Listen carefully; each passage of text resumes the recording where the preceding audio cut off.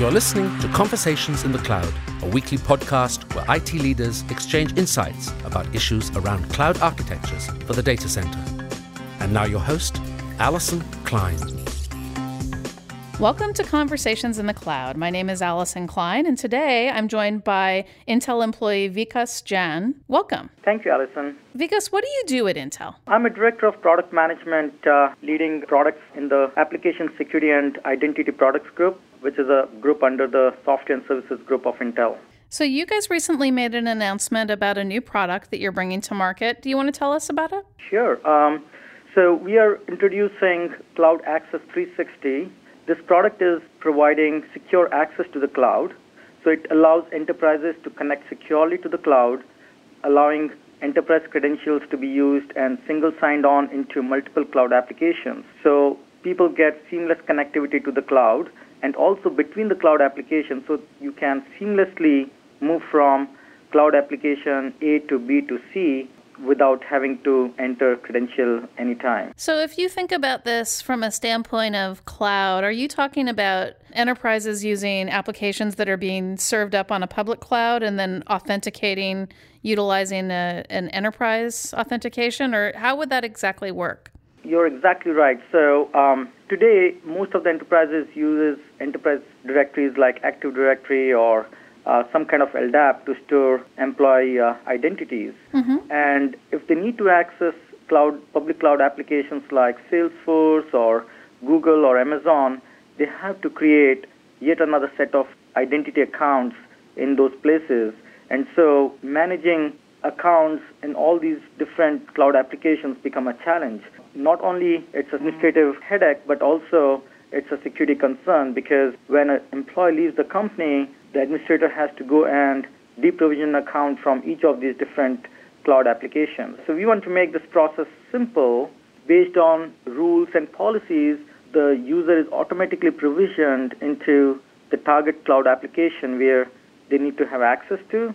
And when the user is terminated, then automatically those accounts are deprovisioned, and administrator doesn't have to worry about any orphan accounts that are still there, which can be accessed after the company leaves the company. Is the future of this that we could maybe log in and have ubiquitous entry to those applications across the internet that we should have access to through one single login? That's correct. And that's not a separate login. It's your company login. So as you come in and start your laptop and enter your credentials to log into the laptop, after that, everything should be seamless.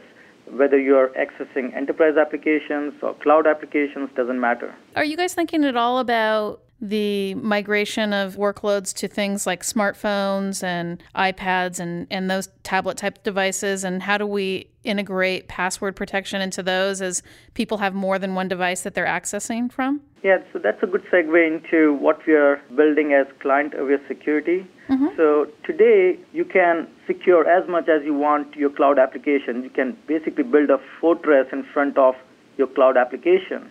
But the weakest link is actually your clients, because what you don't know is whether this request is coming from an actual human user or a malware. So what we are bringing to the table is a complete, secure, end-to-end client-to-the-cloud story where we will ensure that clients, the requests are sent from attested clients and services can accept those requests. So as a broker in middle, we will enable this end-to-end secure access, taking into account the client context. So we can enable use cases such as only allow access to the cloud application from web browsers for certain set of users, not from mobile devices, or allow access from certain types of mobile devices or certain types of browsers or certain times of the day.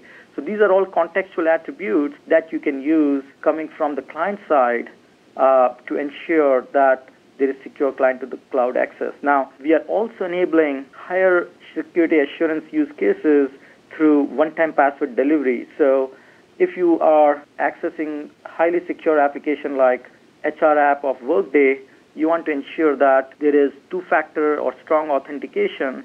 So based on the type of user, the type of client, and the type of application, we can enable the second factor where the customer has to enter or the user has to enter some kind of one-time code to access the service. Now, that one-time code could be either at the initial authentication time or even at a particular page authorization time. So only when I'm raising a salary of a particular person through an HR app, I want to have a one-time password entered to access that page or make that action. So we are enabling from a very coarse-grained security use cases to very fine-grained security use cases through taking context into the picture. It sounds like you're embedding a lot of intelligence in terms of the knobs that IT can then turn up the level of authentication, the flexibility to make the user experience great, but also secure the data. That's right. If our Conversations in the Cloud listeners want to find more information about your product offerings, where would they go? We have a dedicated website called dynamicperimeter.com where you can get data sheet, white papers, and more details on the product. Fantastic. Thank you very much. Thank you, Allison.